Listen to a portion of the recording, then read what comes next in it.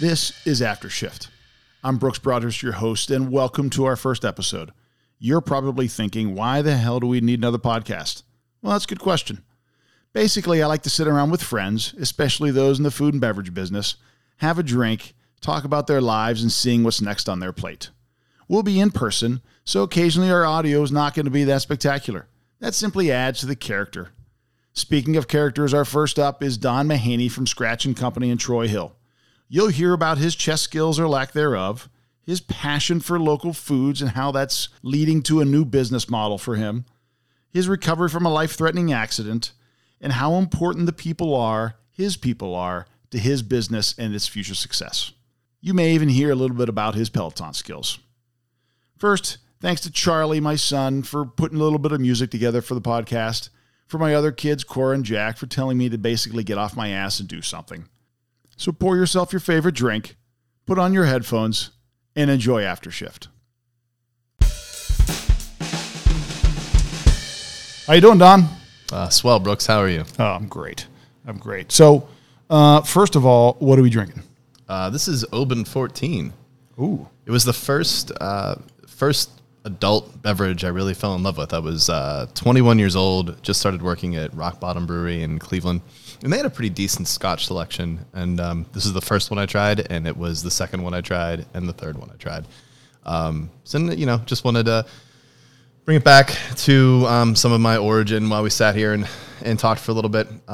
It's mellow, has some character. I'd like to think that's a good goal for me to have. Yeah, it's good. Now, you drink Scotch often? No, not really. No, no, I don't drink too much straight liquor at all. No. Yeah. What's your favorite cocktail? If you had to go to A daiquiri. a daiquiri, Absolutely. not a frozen strawberry daiquiri. No, but I wouldn't turn one down. Yeah, but old school daiquiri. Yeah. All right. So what goes into a daiquiri?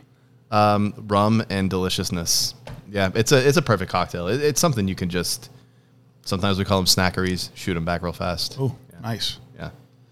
All right. So where are we sitting right now? We're in the restaurant, Scratch & Co. in Troy Hill. My place. Yeah. So you've been here how many years? We're coming up on 6 years. 6 years. Holy November shit, the that's a 19th. long time. Yeah. Congratulations. Yeah, it feels like forever. Well, the last year and a half has been Yeah, the last year and a half's been like dog years. Totally. Yeah, it's been a fun one. So you made a lot of changes from before the pandemic till now. So some folks, there's going to be like 3 people listening to this probably anyway, so we don't have to really worry about too much. But Hi, Jen. yeah, exactly right. Maybe my kids, maybe my mom. Hi, Mom. But so we're in the room in the bar area now where you used to have karaoke and all that kind of stuff. So what'd you do in here? So the bar used to be, there was a banquette that held a number of 2 top tables. And the atmosphere was the same menu, same service, but the atmosphere was a little bit more raucous on this side than in the dining room side. And I think that's going to remain the same. But where we're sitting now, we installed a to-go wine room. And along that banquette, where formerly there were some 2 top tables, are now these high back booths that one of our now former staff members designed and built by hand. They're nice. Yeah, they're beautiful. They're gorgeous. And they create this little, these little universes that people can come and sit in. So whether you're a 4 top or an 8 top or even a 10 top, you can come in there and have your own little party. It's pretty cool. Nice. Yeah. Nice. So, but how did you get here to Scratch? Like when you found this space, what was it before? It was a restaurant for 31 years called Billy's Troy Hill Bistro. And Bill Armstrong, who did a lot of work, I believe, with Allegheny Center Mall, deeded the 2 buildings together. This is actually one of 2 buildings. The dining room and the kitchen are in the other one, just partitioned by this beautiful wall there. He had this vision of creating like a steakhouse in Troy Hill, and he did it very successfully. It survived for 31 years, which is, crazy. Crazy talk. That's a lot. And it is something that, that I have in my sights. I'd like this space to have some legacy potential for sure. Nice. Yeah. So if I recall, since you and I have been friends for a while, you did a lot of this work by yourself. When we were remodeling the place, we were cash strapped. We were definitely undercapitalized. We had a really great general contracting partner in Mr. Renovation. He also just recently did Woods House. He had done the Allegheny Wine Mixer before, and lives in Spring Hill, and just a really great workhorse of a guy, and just allowed me to work with him, which was fantastic. Saved me a ton of money. But did a lot of found material things. Went to Construction Junction for a lot of the things. Built the bar out of flooring from my house, and did Wait, you took the floor up from your house, or No, that it was existing floor you don't really use anymore? It was flooring that was left over from a. Because I'm not very handy, so hammers and me are allergic to each other. So Yeah, it created a nice flat surface, and I could just pour a epoxy resin over top of it, and it turned out pretty all right. nice. Yeah. How long did it take you from beginning to when you opened? You'll never believe it. We closed on the sale August 5th. We opened November the 19th. Like, had not been in the space before August 5th. Demoed it and rebuilt it. Yeah. 3 30-yard dumpsters we took out. Nice. Yeah. So then the first day you opened. Yeah, it was a disaster. I was going to say, that was my question. Total What disaster. happened? Well, it was a disaster. So yeah, we, yay for us for getting the place open, and absolutely terrible. Was not prepared. I think having a somewhat successful run as a restaurant manager prior to doing this, I believed in myself a little too much, and so took a lot of things for granted. Actually shut the kitchen down at 8 p.m. because we were running like 40-minute ticket times and just were not making anybody happy, not impressing anyone.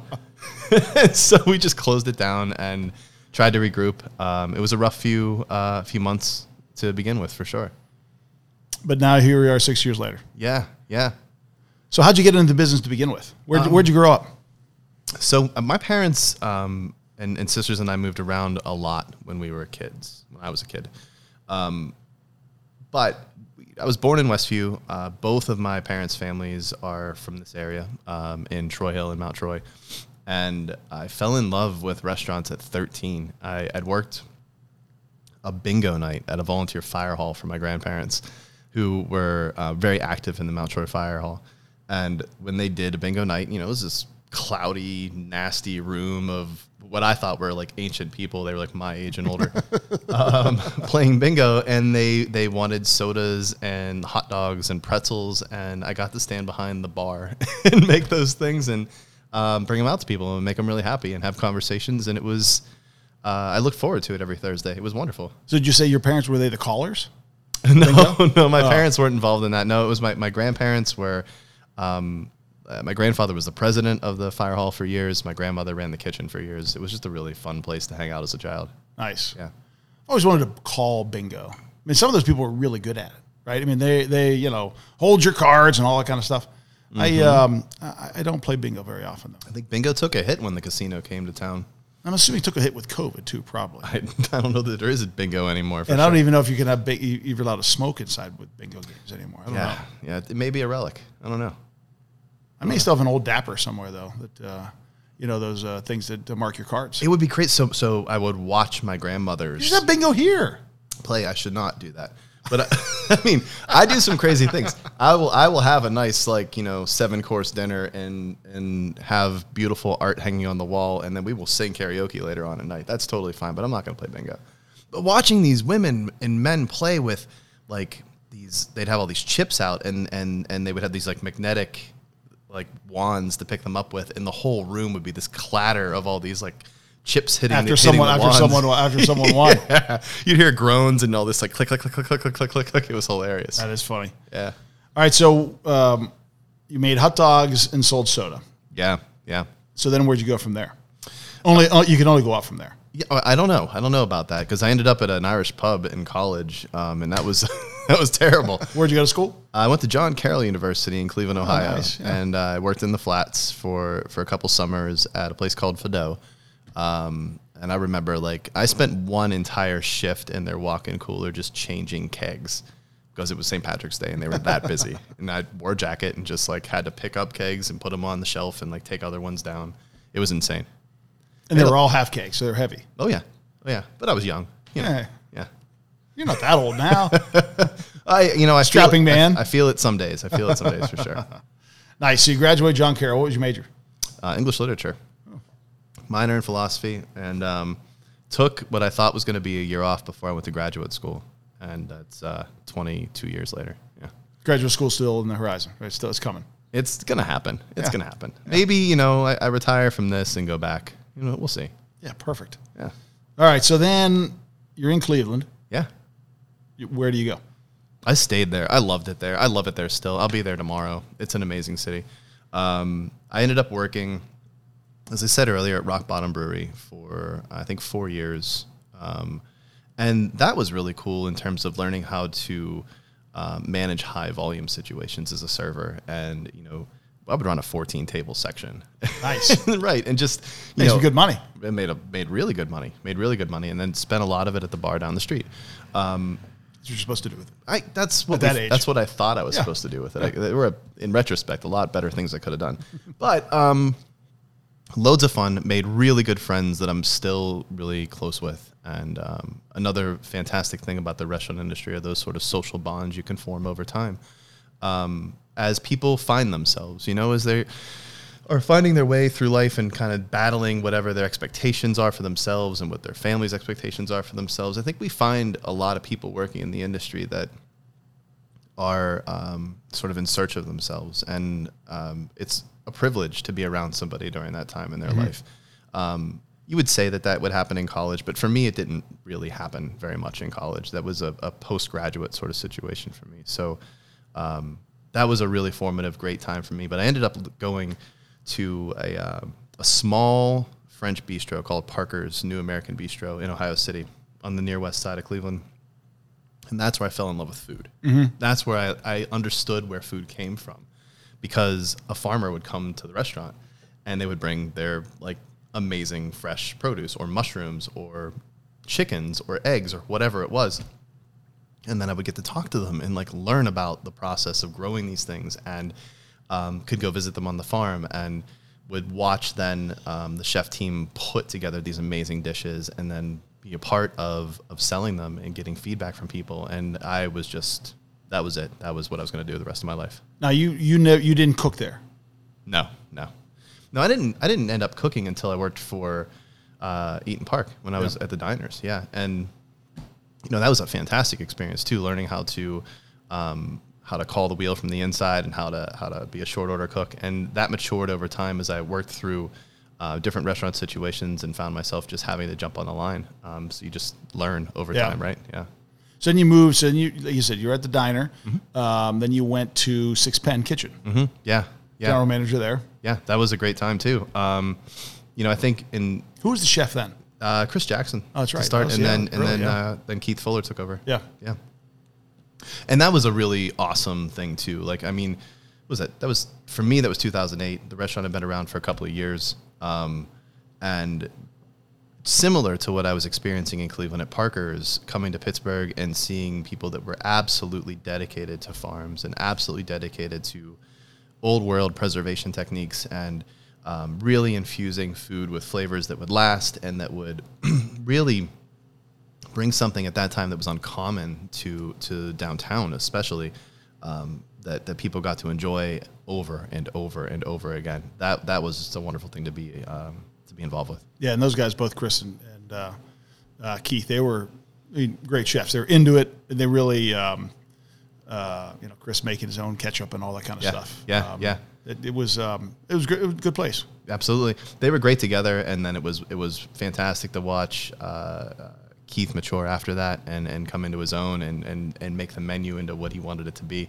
That guy, he has talent on talent. He was so fun to work with and a joy to be around. Yeah. So you ended up having an accident, correct? Bicycling? Which one? Well, I've had a few. We could do a whole show on that. Yeah. How to survive. Not bicycling. I was riding a scooter, so not much different. But I was on my way to work, and I was T-boned by a van. Yeah. To anybody who's listening, maybe if there's 4 people listening, wear a helmet. It's super important. They save lives. I was not in the habit of wearing a helmet. It happened to be cold that day. It was in November, 29th. And so I put a helmet on and I wore my jacket. And those two things are why I'm able to have a conversation with you right now. The van rested on my helmet when all was said and done. Yeah. And it was pretty crazy how fortuitous it was. intersection where it happened, there was a Popeyes across the street. The cops were in the Popeyes. They ran across the street. They called the fire department, which was around the corner, who came over and jacked the van off of me, I think 13 minutes later, by their account. And so I made it, and who knows what would have happened if another minute had elapsed, right? Wow. So, no memory of that or a whole lot of things afterwards, but, I think it was just an amazing thing to go back to the police officers and to tell them thank you years later in Wilkinsburg. And if those guys are listening ever, thank you. You're lifesavers. An amazing job. Really appreciate that you're around. And Eaton Park was fantastic too. They held my job. They sort of helped me find my way back into the workforce, and were really patient with me as I made my way into that into those positions. And I couldn't have asked for anything better. Huge support network. That's great. Have you had the Popeyes chicken sandwich? I haven't. Oh, and I've not done Chick-fil-A, and I never will. And I think I can. You've got to try the Popeye. I'm just telling you, it is really, really. It's that good. It's great. Yeah, my son yesterday he drove all the way down the south side. He's like, I was starving. I had to go get a chicken sandwich. It's good. Problem is, it sits in there a little bit. I mean, it's a hearty sandwich, so it'll stick with you for a while. But it is a delightful treat. That's the number one for you. Yeah, for the chicken sandwich, for sure. Yeah. I don't get there often. Who else has good fried chicken in town? Good fried chicken in town. Yeah. Actually, I loved the biased, but the folks at Fairlane had a really nice fried chicken. Yeah, they did. Graham. Yeah, did a really good job. His biscuits were outstanding too. Kevin Sousa years ago down there, he had good fried chicken. Yeah. What does he do that's not fantastic though? Yeah. So that's a good question though. I'll be honest with you, I don't get fried chicken very often. What's your favorite fried chicken in town? Well, I mean, we do a good one here. It's a gluten-free breading, which I think is anomalous, and it's been pretty well received. So I'm really happy about that. So what do you use instead of flour? There's a rice flour, and we actually don't use panko. It's a rice flour and a tapioca flour blend. Nice. Yeah, Kenny kills it on that one. There's variations. He's doing a Nashville hot, and he has an Italian blend he does for things that are appropriate to take Italian seasoning. But fried chicken. I went to the Eagle the other day. Not so bad. Yeah? Not so bad. They just opened. I've not been there yet. Yeah. They're out of Cincinnati and Columbus, right? Yeah, absolutely. Yeah. And I should also mention that I went to Coupe de Ville, and that was fantastic. Yeah, they do have a nice fried chicken sandwich. Yeah, absolutely. And I mean, just everything about that place is kind of fun. It's kind of cool. Yeah. Yep. And actually, who also has a pretty interesting chicken sandwich is Christian and Rebecca out at Oak Hill Post. Yeah, but what do they not put on sandwich bread that's not outstanding? They do make it. They make, and they're big, but they're big sandwiches. I'm a little biased to them, right? They used to work with me. So burgers. People. Yeah, well, I never worked with them, but their burgers are fantastic. Their pasta's fantastic. But that chicken sandwich is and their Instagram feed is fabulous. Yeah, good stuff. Yeah. All right, so let's go back. Yep. So we're have an accident, time off. What's next? It was not so. That was a life changer for me. I mean, it took be for anybody. Yeah, it took probably 2 years for me to really figure out how I wanted to reorient myself. Because prior to that, I was just working to get things done. I didn't even know why. I just enjoyed being around and just wanted to do things, and that was enough. But after that, the sort of question of like, why am I here? What am I doing with my time? Started to bother me a little bit. And it was really strange. It was opening day, Pirates opening day, and I watched a homeless gentleman, a gentleman experiencing homelessness, I should say, appeared to be a little tipsy, and he was struck by a car. And he ended up sort of doing a pirouette, falling on his butt, and there was a crowd of people walking down 6th, and all just blasted, and sort of laughing and pointing and mocking and whatnot. And I came out of the building and called a couple people, called an ambulance, got him taken to where he needed to go. And I decided then that I needed to find a way to understand how the world was working on a deeper level than I understood at that time. So I took a year and did AmeriCorps, Public Allies, and following that had this amazing experience with Tree Pittsburgh and worked with them on establishing their tree nursery that is now in Lawrenceville, which is just an amazing facility for anybody who is interested in the crazy good work that they're doing in propagating trees from seeds. It's interesting. A lot of people don't know this, but if you go to a tree nursery to buy a tree, it's like 99.999% certain that tree was raised from seed in Oregon, where the growing conditions are ideal. Huh. And then when they become a couple inches tall, they'll come over to wherever they're going to be in the United States via shipping lanes, and then they're planted. But they're all genetic clones as well. So they're super susceptible to blight, infestation, what have you, as opposed to seeds that could be, fall from a tree and grow like they should. Yeah. They become genetically diverse and can withstand those kinds of things. So that's the mission of that tree nursery. That they're just doing incredible work there, propagating and then getting those trees that are hardied and genetically diverse into the population here.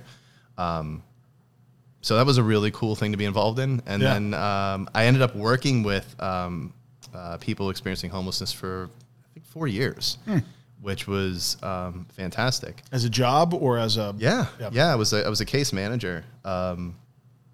And I would, sit in drop-in centers, so people call them soup kitchens, and have lunch with people and talk through what was going on in their lives and understood sort of the underlying drivers of how anybody could find themselves in these really abhorrent situations you wouldn't wish on your worst enemy on the worst day where you're feeling really horrible things about them.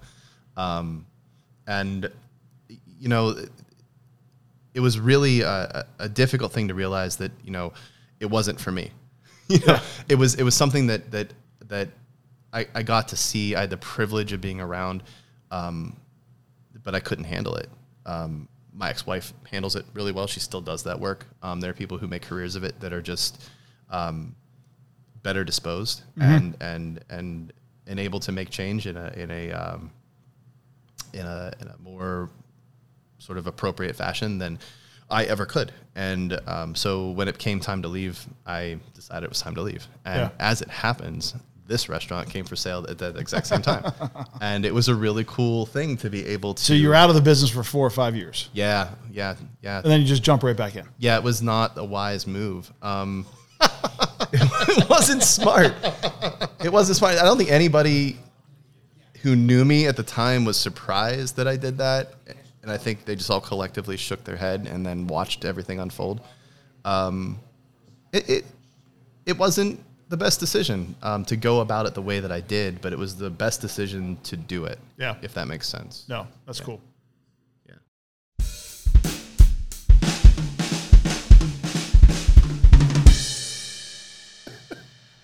All right, we're back. So we had a little pause. So Don, who came in? Who were we talking to there for a second? That was Thomas Wendt, the famed jazz drummer. Sweet. Yeah. So he was here to tour the space. Yeah, he's going to come back and play at brunch. Nice. So we had a trio.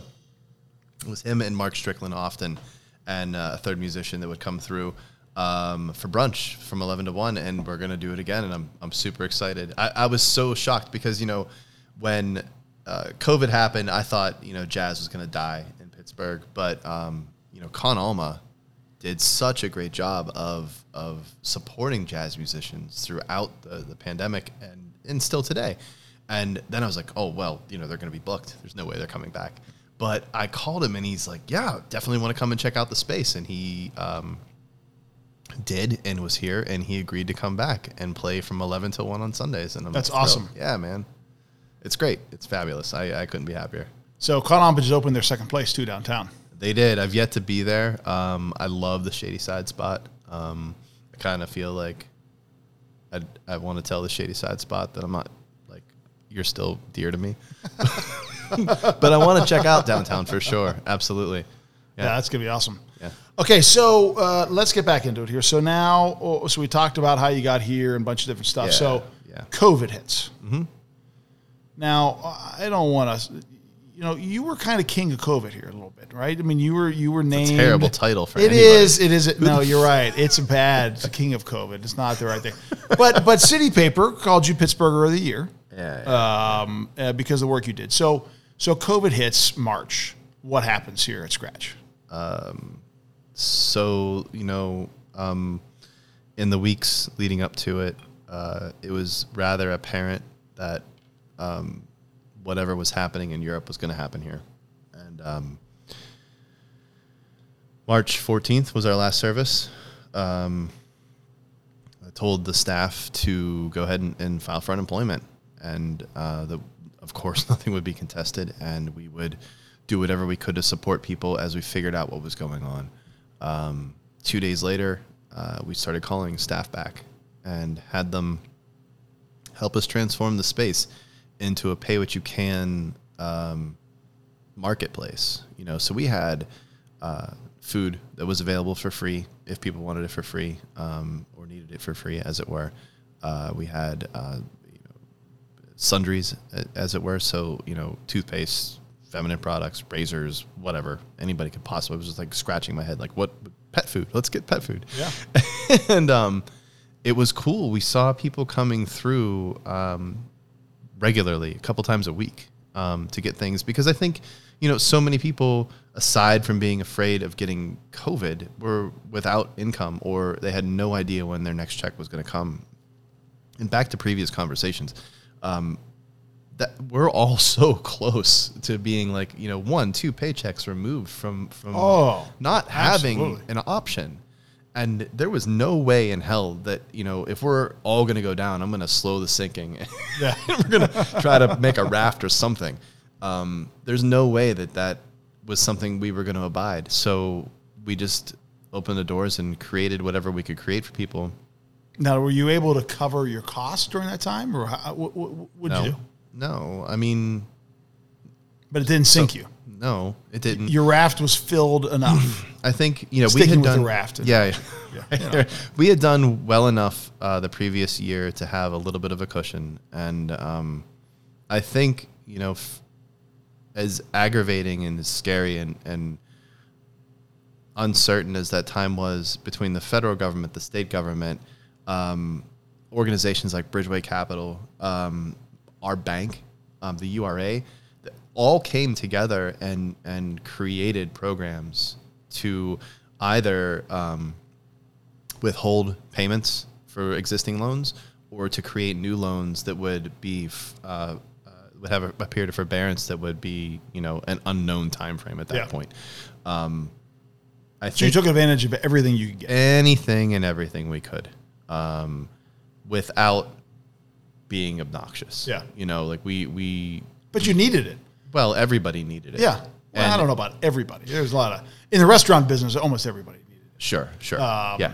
Unless you were, selling pizza or a fast food place. I mean, those guys were able to, because they were able to pivot real quick. Mm-hmm. Everyone likes pizza. They could deliver it. They could make it easily. It was hard to do, though, for my pizza friends, that just getting people to come into work and staff and all that stuff. I mean, it was hard. Yeah, there are legacy issues that the restaurant industry is going to have to deal with for sure in terms of staffing and reimagining itself. And I think that there's in Pittsburgh especially, a really interesting cohort of people who, I don't think people identify with one another in that regard, but there's this really interesting pulse in Pittsburgh of people who are really interested in reinventing themselves and doing whatever they can do to meet the challenges ongoing in new and inventive ways. And they're doing really good work. They're always doing really good work.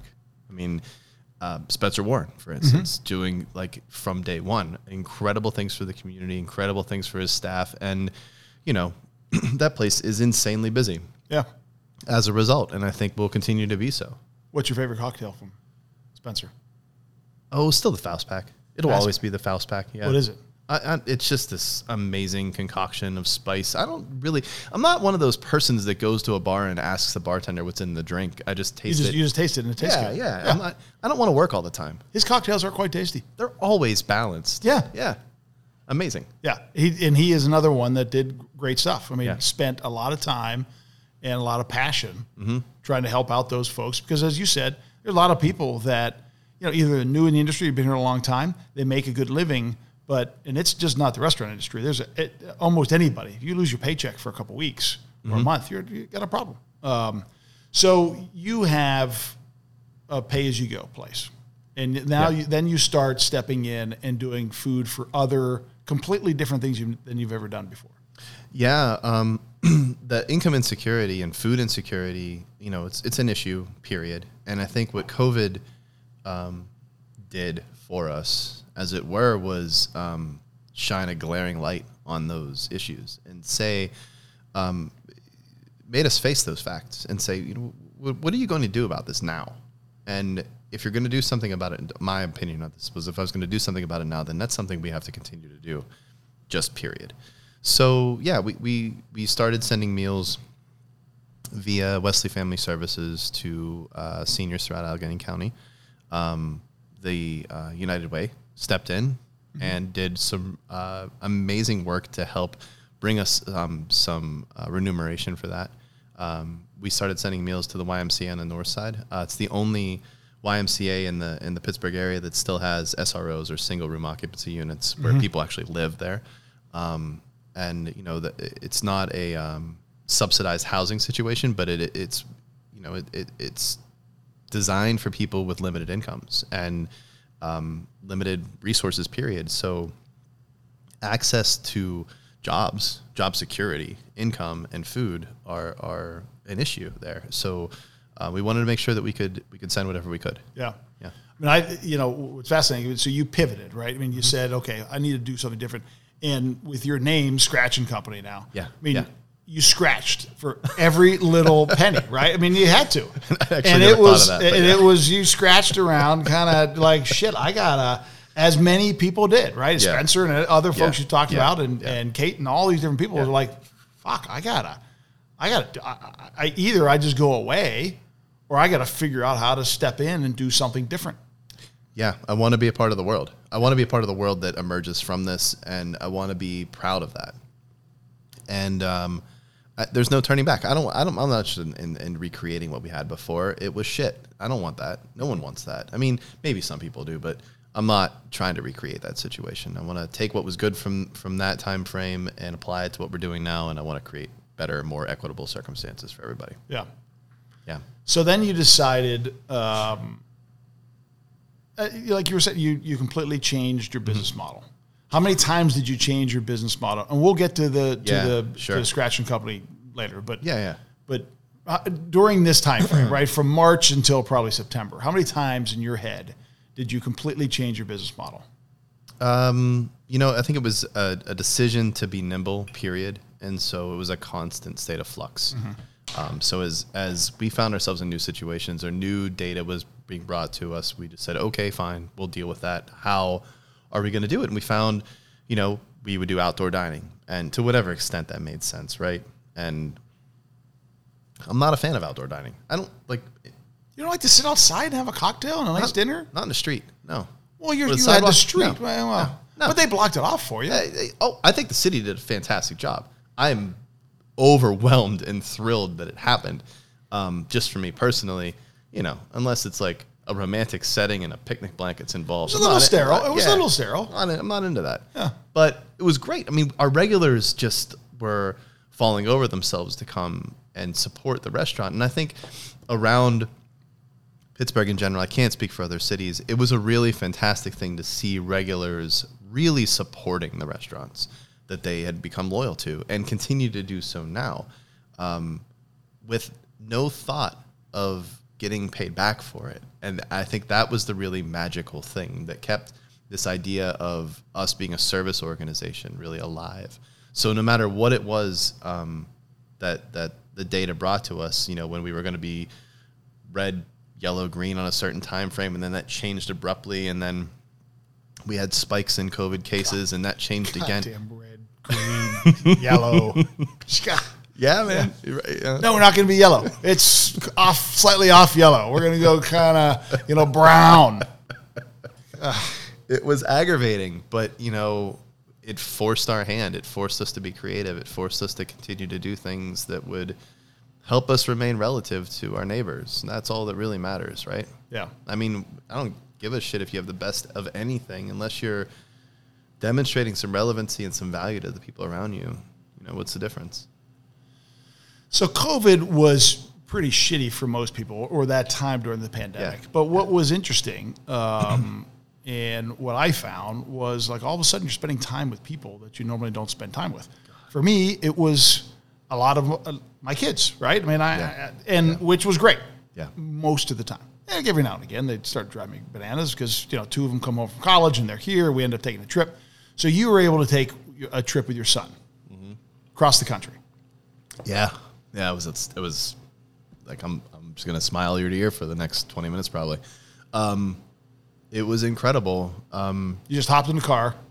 We didn't just hop in the car, man. I had to plan it, right? I mean, we left, right?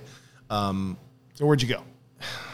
To the West Coast. And this was We were hiking in North Park, and Isaac, my son, had seen a tree that he thought was impressive in size. And I was like, this is a thing I can't ignore. And I was like, hey, man, do you know that there are trees that are like 280 feet tall? And he's like, what? And I was like, yeah, man, like 3 times the size of this oak.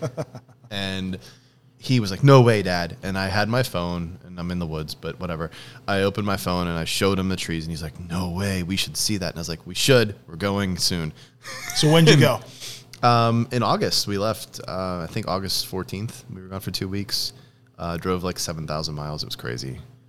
I was really tired. But it was a great time to go because we did something semi-similar, but not as long. Yeah. In June, and there was nobody around. Like there was when we had Yellowstone to ourselves, Grand Tetons to ourselves. Yeah. You went early. You had that luxury. There were lots of people out when we were there. Like Badlands, I know you stopped in Badlands, was crushed with people.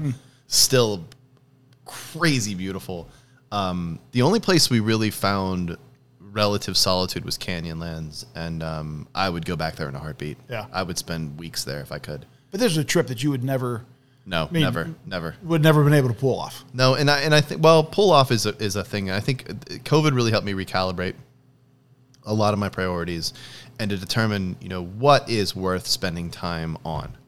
And as much as I love work, and I mean, I love work. I love doing what I do. I identify with it maybe a little bit too closely, but COVID really helped me reframe priorities and who really mattered to me and why they really mattered to me. My circle of associates and friends got smaller and more meaningful, and my relationship with my son matured exponentially. That's awesome. Yeah, it's great. But it definitely made me come out of that situation treasuring each moment with him incredibly more than I did before. So, I can't take him away for 2 weeks this year. There's no way that can happen. But we play a shit ton of chess. Are you any good at chess? Can you teach? I mean, my youngest son and I were just talking about playing chess. Yeah. I don't know how to play chess. Is it hard? Just play it. It's not hard, right? I mean, you just look up. I can look up the rules on the internet, right? I mean, you play cards, right? You've played. We play a lot of cards. You get better over time. Yeah. You get better over time. You learn things over time. You learn. Now, do you have like patterns. A cool chess set, or just general everyday chess? We have like 4 chess sets. None of them are great, but 4 chess sets. You have like different games going on at the same time. I wish maybe that was what we should do. That we should set them up. That would be a mess, but he's good. He's good. Does he beat you? He's 10 years old. He's beat me twice, and he almost beat me today. It was really close. I thought I had him in 6. I even called it. I said 6 moves. You're done. Now, are you one of those kind of? And he's like 6 moves. And I was like, yeah, man, 6 moves. It's over. And he made a move that I didn't see, and the game went on for like another hour. I still won against my 10-year-old kid.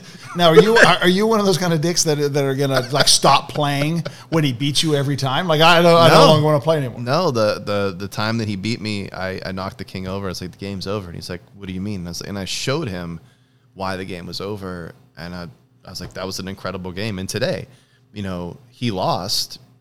Yeah, he conceded. He lost, but he's like, I can't believe I lost. I was like, dude, that was an incredibly good game. Like, you're gonna like dominate me really soon, and that's fine. So you better get practicing. he's my only he's my only partner. All right, I'll practice. Charlie and I'll good. practice. Charlie and I'll practice. All right, so we're out of COVID. So what's your vision here now? Before we get into the jarring and all the different visual stuff you got going on, what do you want to do up here at Scratch? So the mission is the same. It's to create a space where friendly paths intersect. Because, as Hermann Hesse says in the novel where I stole that line from, when that happens, the whole world can come to look like home for a time. So ever and always we will be striving to create a more and more welcoming atmosphere for our staff and our vendors and our guests. And, no matter who you are, when you cross that threshold, when you cross that scratch line, it's an equalizer, and you should feel at ease. Okay, well, hold on, back up. The scratch line, is that where the restaurant name came from? Yeah, it's one of a couple meanings. We wanted to make all of the food from scratch. We wanted to change the idea or scratch the idea of what a neighborhood restaurant was. And we wanted it to be a place that was uncommonly welcoming. And so a scratch line in sports is the thing that makes everybody equal. Mm-hmm. Right? So when you cross the threshold, I consider that a scratch line. And I don't care if you're the president of a company or you're somebody who is not enjoyed such financial benefits of being a president of a company. I don't care who you are. I don't care who you are. I don't care what you look like, anything like that. Like, you are here. That's an honor. When someone crosses your threshold, it's an amazing thing to recognize they made that choice. They could have made any choice in the world, but they decided to do that thing. And I think we've, to a relatively high degree, managed to let people know that, like, we're really thankful that you're here. Like, really actually thankful that you're here when you come by. And, I don't really care. Like, we can change 100 times over. Like, we have a gallery in the dining room right now. We're partnering with Zinka Gallery, and an amazing artwork by Stephanie Armbruster is hanging up in there right now. And that's the latest iteration of something, that we're increasing access to this amazing art and making people feel comfortable being around it, right? Like, you can have dinner here and maybe, again, someday sing karaoke after and feel comfortable with that. You can have a world-class jazz musician playing music while you have a shot and a beer, and that's okay. Like, there shouldn't be these ridiculous walls that people have to deal with that separate them from their own pleasure. And I think that, no matter what we do, that's going to be central, for sure. So you've got passion. Yeah, sure. Yeah. Yeah. So you mentioned karaoke. I did. I do. I talk about it. I miss it. I miss it a lot. Were you going to bring it back? Yeah. For those four people listening. Yeah. If you never were here before, you had karaoke here. Yeah, every Friday I beat night. you the one time I came and sang. Yeah, sure. It's I may have had one or two too many. Nico may have poured me a very tall bourbon that night. Yeah, he doesn't work here anymore. No, he doesn't work here anymore. That's fine. Don't worry, general public. He's not here. Nothing will happen to you. He can't hurt you. So, yeah, I thought it was a really fun thing to do. What's your favorite song? What's your song? Your go-to? Because you're good. I'll be honest with you. You're good. People ask. You're good. Okay, well, but you had to lean into the microphone when you're talking, so don't. You're drifting away. Yeah, because I don't know what I want to say, man. So I like Lane Staley a lot, man. So, like, singing some Alice in Chains is a really fun time. But that's like screaming into a microphone, right? So it depends on the crowd. Sometimes singing Exile, Kiss You All Over is the way to go. Sometimes you got to get a little throaty with it. I wanna kiss you all over. Yeah, sometimes. That one? Yeah, man, that's a good song. It's a really good song. I just love to sing. I think a lot of people love to sing. Everybody loves to sing. No one wants to go out in front of people to do it. But they do. And I think the fun thing about this is, and I'm all for karaoke rooms, but I think the cool thing about a karaoke bar when you make it work is that it doesn't matter how good, in quotes, you are or not good you are. The crowd is into it, man. And they just love hearing you do your thing. And especially if it's songs they like. Yeah. Because they all sing along. Yeah. Then you really don't even have to sing. Yeah. And it was so great to see, like, the crowd change from, like, a wine crowd to a shot and a beer crowd, and for high fives to start going around, and for people to just let that little bit of themselves go for a little while. And, we'll bring that back at some point. For sure. Right. Yeah. Well, let me know. Yeah. The staff's not all into it, though. No. No, I mean, it's a long night. Yeah, no, I'm sure it is. I'm sure it is. It's a long night. So, we're used to And closing. they're working, and then you're Yeah. listening to people like me sing, which is horrible. Yeah. Well, no, you're fine. You're great. Everybody's great. It's just like, it's a longer day for them, and it's not a constant expectation of them, So Okay. So you it's stay open later. Yeah, we had stayed open until 2. Yep. I think if we do it again this time, we'll probably cut it back an hour and a half or something like that. Just in deference to the staff who, man, like none of the things we're talking about happen without them. I could not have been blessed with a better staff than I had carrying us through COVID and now.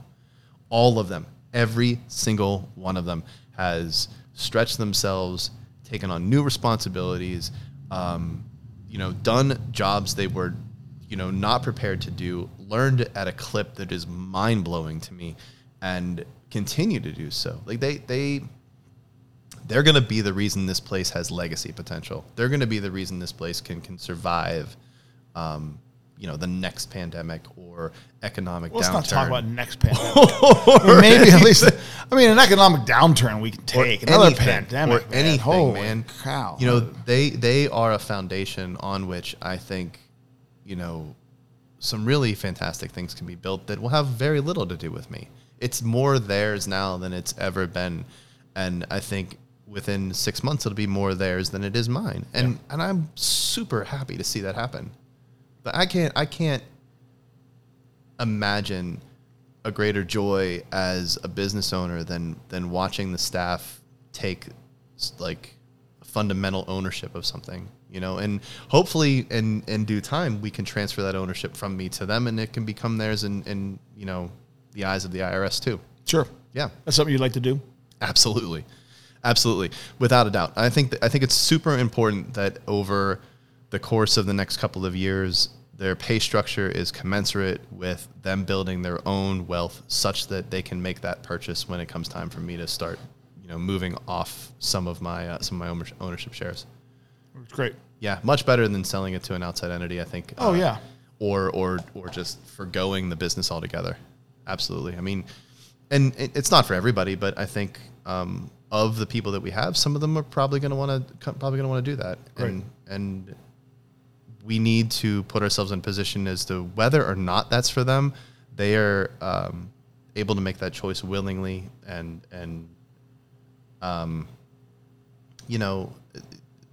because they want to, I guess, Sure. You should do things because you're empowered to do them, not because you're afraid of something. Yeah.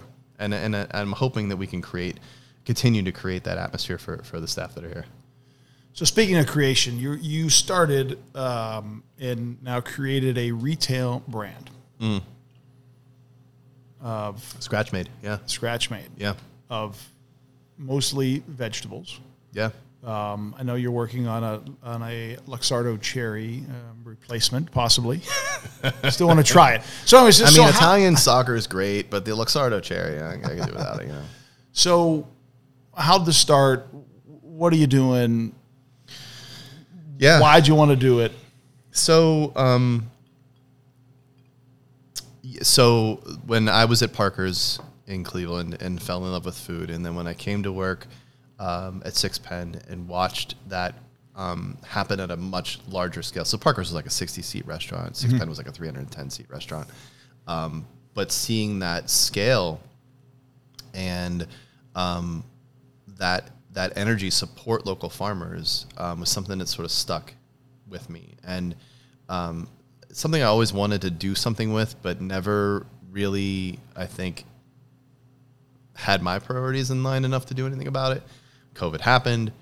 Holy shit, the whole food chain is disrupted. Oh my God, they're just like slaughtering pigs and tilling feed under. And what do you mean there's an auction system? And if a farmer, farmers who have surplus product, they have to take it to auction to get pennies on the dollar because they can't necessarily find a market all the time for what they grow.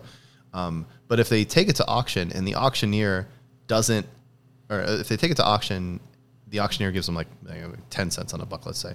But if they choose to not go to auction because they found market share for their product, the auctioneer won't let them back, which means they have to grow. They have to spend money, time, effort on growing more product than they need so that they can take it to auction and get less than what it's worth for the times when they're like, oh shit, I actually have more than I need and I need someone to buy it for me. Sure.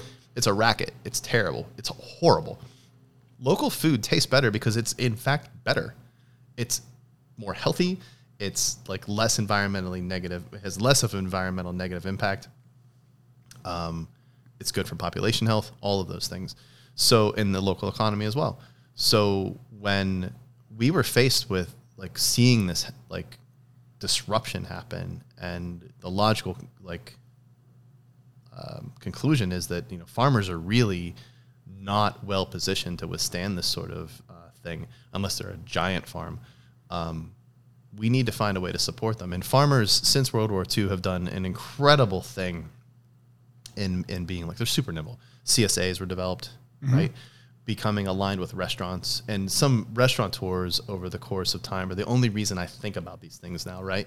Like the Thomas Kellers of the world, you know, are the reason that I had the opportunity to interface with farmers to begin with, and to learn about how important what they do is to all of us.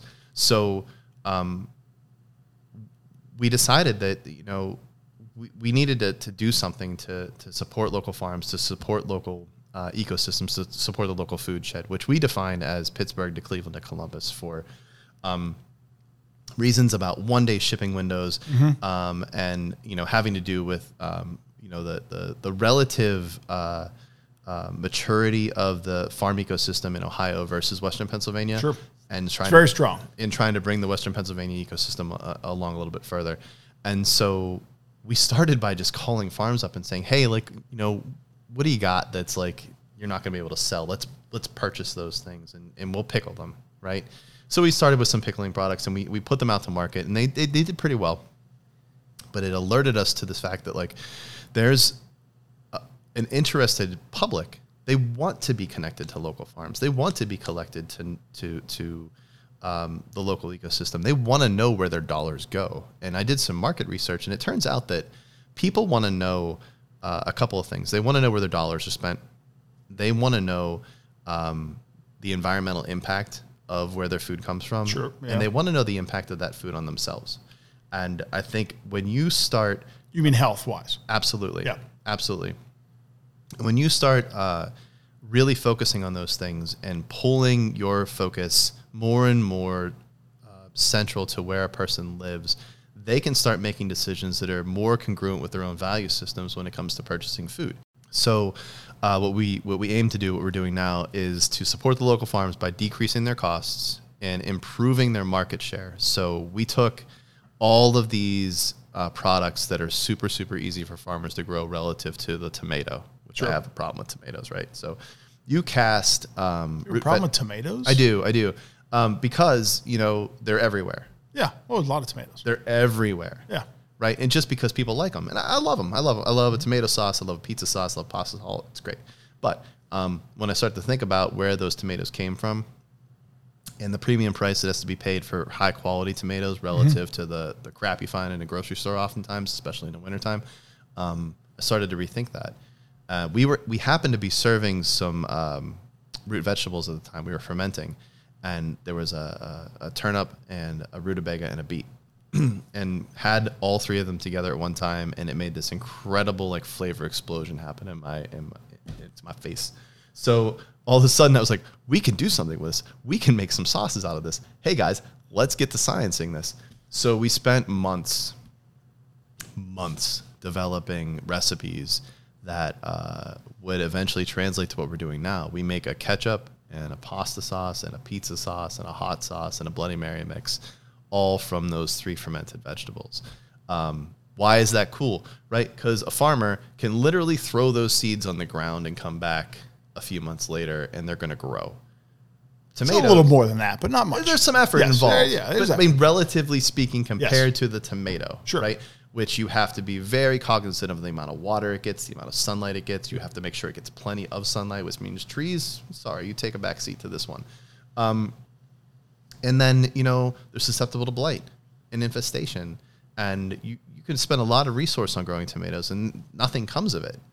Nothing comes of it. Yeah. And then you pick them, and like, what, I got like 5 days before they're garbage. That's a lot of pressure on somebody. Whereas beets and turnips and rutabagas, you know, you can store them underground and they will last for months. Yep. And, you know, your yields on them are incredibly great. So, you know, we made these products that I'm super, super thrilled about. We're going to be debuting them in Picklesburg with the Warren. Oh, great. I'm super excited about that. And they'll go to market shortly thereafter. So how many products are there? There's 5 of those root vegetable products, and we have farmers calling us now about their excess in cucumbers, their excess in beets, their excess in whatever it is that we're working to, with some co-packers, to pickle and ferment and do whatever we can to make sure that we're paying market price to those farmers. Sure. Like, I'm not trying to undercut them so I can make money, right? Like, we're going to pay them fair market price, and we're going to process that food locally. So it's locally grown, locally processed, and only locally sold. You'll never find these things outside of that food shed. Sure. Ever. I won't allow it. It can't happen. And yeah, so in doing all of that, I think we make sure people make a living wage all along the food value chain. And that's a difference maker.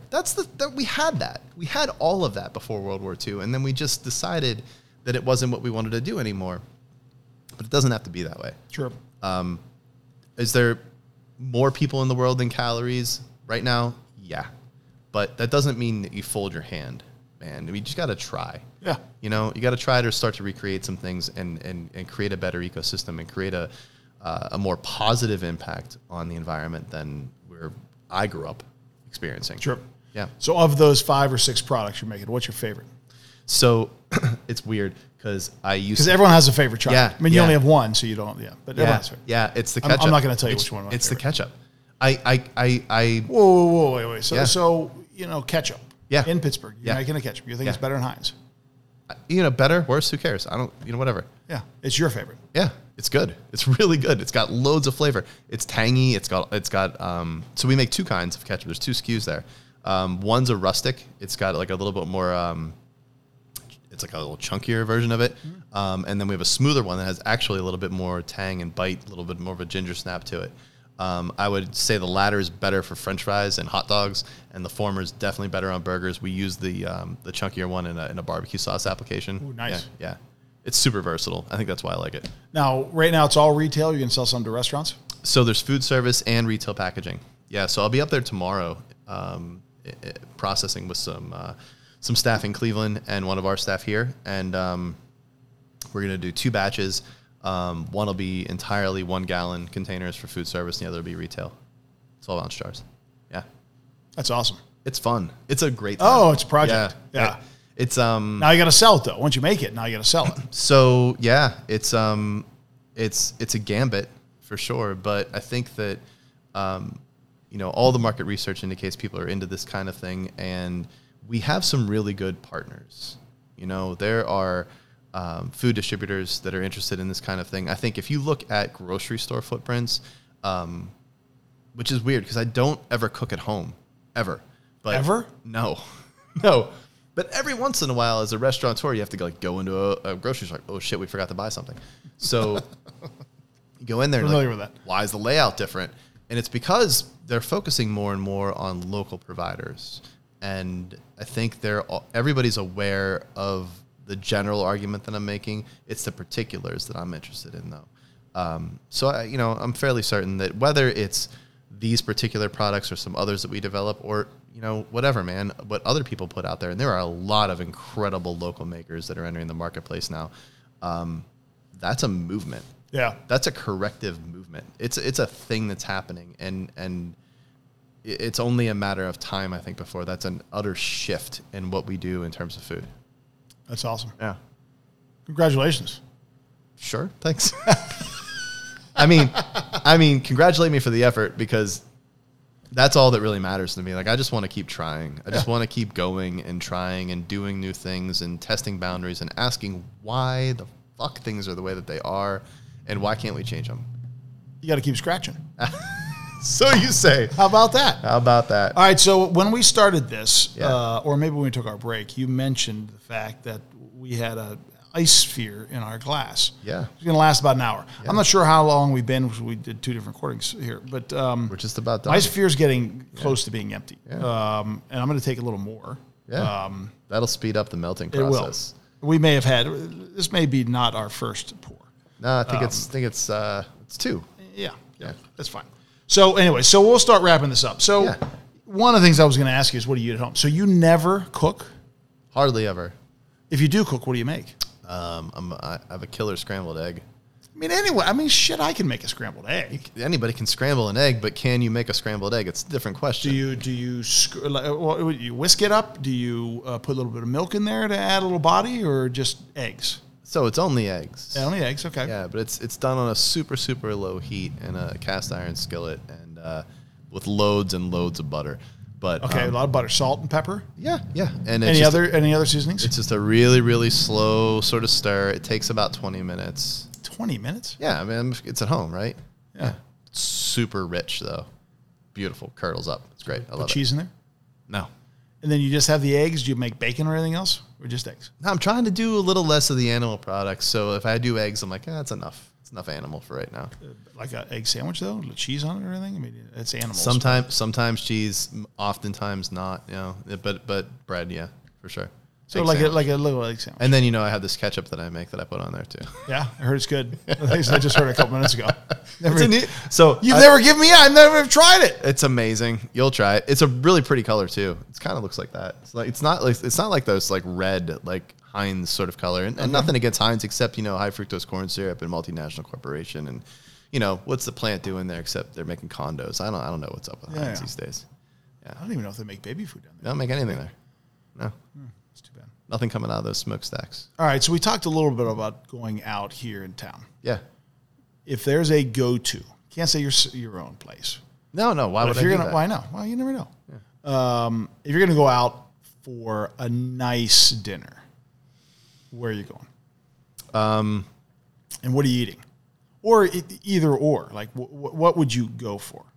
Right. So I think that Morcia is tops in my books, and I think that I don't go there often because when I go there, I try to not eat for like the day before because then I like explore the entire menu or as much of it as I can.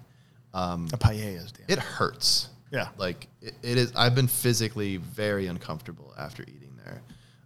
Not driving because not because I drank too much, but because I've eaten too much, Sure. and I don't trust myself.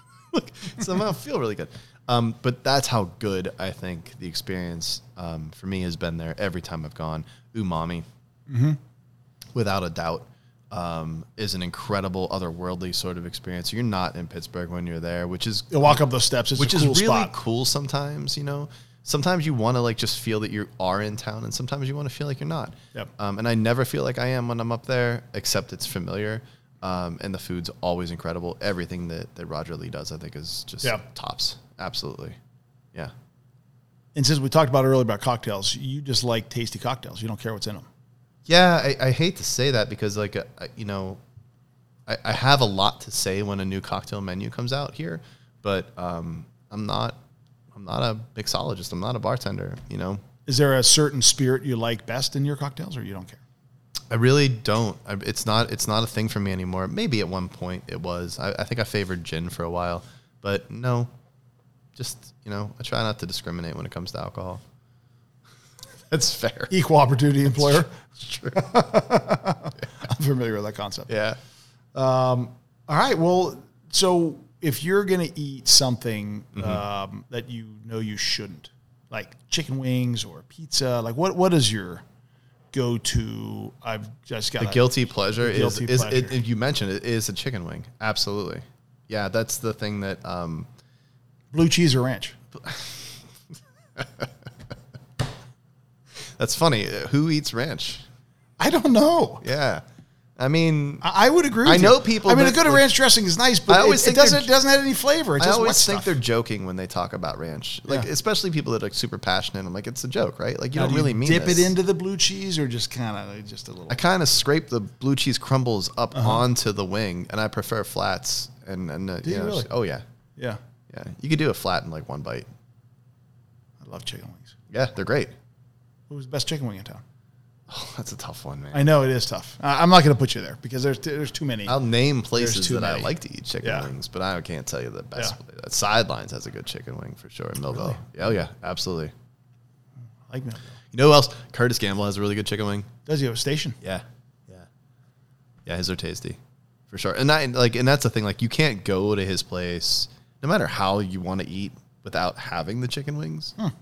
Like at least every time I've been there, like I've gone there with intent to eat like I want to try a whole bunch of different things after I have these wings. And I kind of feel shitty for saying that like now even, but I totally mean it. Yeah. Like they're that fucking good, man. Yep. Yeah. All right, and last, as many people did in the last year or so, from my understanding, is you have a Peloton. Do you fucking do that right now? Did you just? I pulled it up. Yeah, because you said it. You said Did it I to me just like, continue to swear into the microphone? Like 15 minutes out? 15 minutes ago. And so I like the Peloton. Sometimes it's a little too small for me. I'm a pretty big guy. Yeah. But so, who's your go-to guy or girl that you ride with?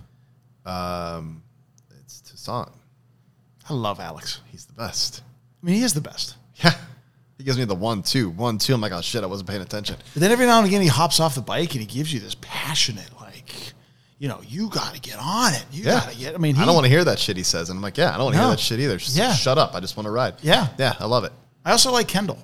Kendall Toole, I think it is. I'm new to the Peloton She's aggressive. world. She's aggressive. I'm new. I'm only 10, 11 rides in. Yeah, but it's amazing. I thought that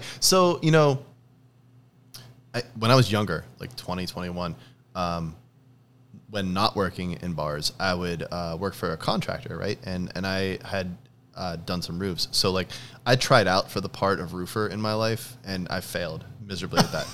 Like, it was... Wait, failed why? Because you didn't want to walk up the ladder and carry the shingles up, or what was the... No, because I was a dumbass 21-year-old who was more into partying than working, and so you didn't want to show up at 7 a.m. on a hot roof. Well, but I would, and Yes. I thought that I understood what sweating was. I thought I got the idea, the concept of sweat. Yeah, but I had no idea what that was until I jumped on one of these like stationary bikes. It's insane. Like, I mean, so much just like it's kind of comical, right? And so the first time I was on like a 30-minute ride, and it was like this HIIT sort of thing, right?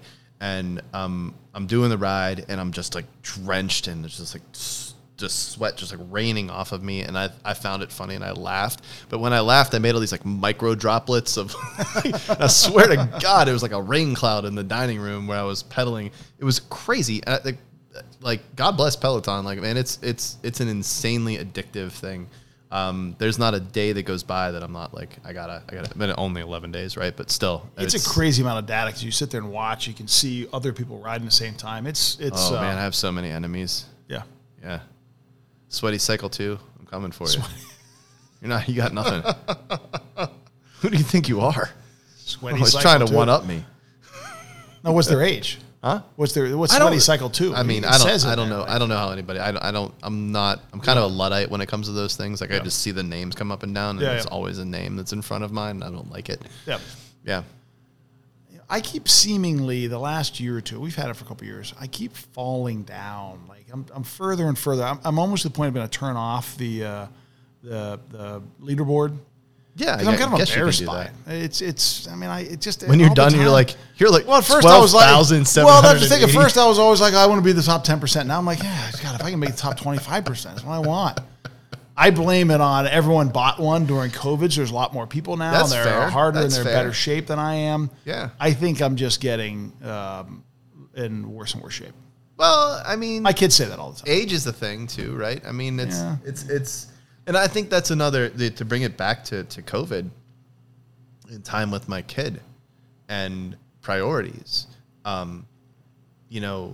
there have been like, it's like a sine wave. Like, there are times in my life where I've just kind of let everything go, and times in my life I'm like, you can't do that anymore. But more than ever, I think it matters to me that I understand the impact of my life, and the number one metric for that is my son's satisfaction with like how he thinks of me.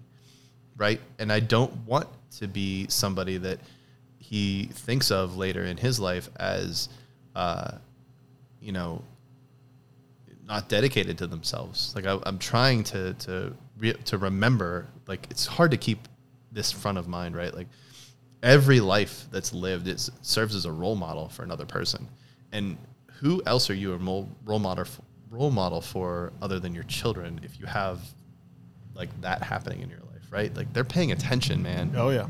He pays attention, whether he like is conscientious of that or not, he's watching. And it matters to me that he knows that health and wellness and diet and just sort of being aware of what you're doing in the world are important things, bigger than other things that might be weighing on me at any one point. So I'm checking myself all the time. And like, it's almost performative, right? Like you're almost like performing for your kids sometimes and like trying to make sure that they can see some things. You don't want them to see everything, but you want them to see certain things, you know? Also a really great outcome of the last couple of I guess, year and a half, almost 2 years now, is this like understanding that I only have that time, that influence for so long. Oh, absolutely. You know, it changes after that, you know, where I won't be influential to him, not to that degree anyway. And I don't know, it's really humbling. It's really, it checks me often. For sure. Well, he's already beating you in chess. He's a badass, man. He's so good. He's so good. I can't wait. I can't wait for him to just like routinely kick my butt in chess. Well, I appreciate you spending the time. Yeah, it's man. a good time to end this here. And cheers to you. Cheers. All right. Have a good one. Yeah.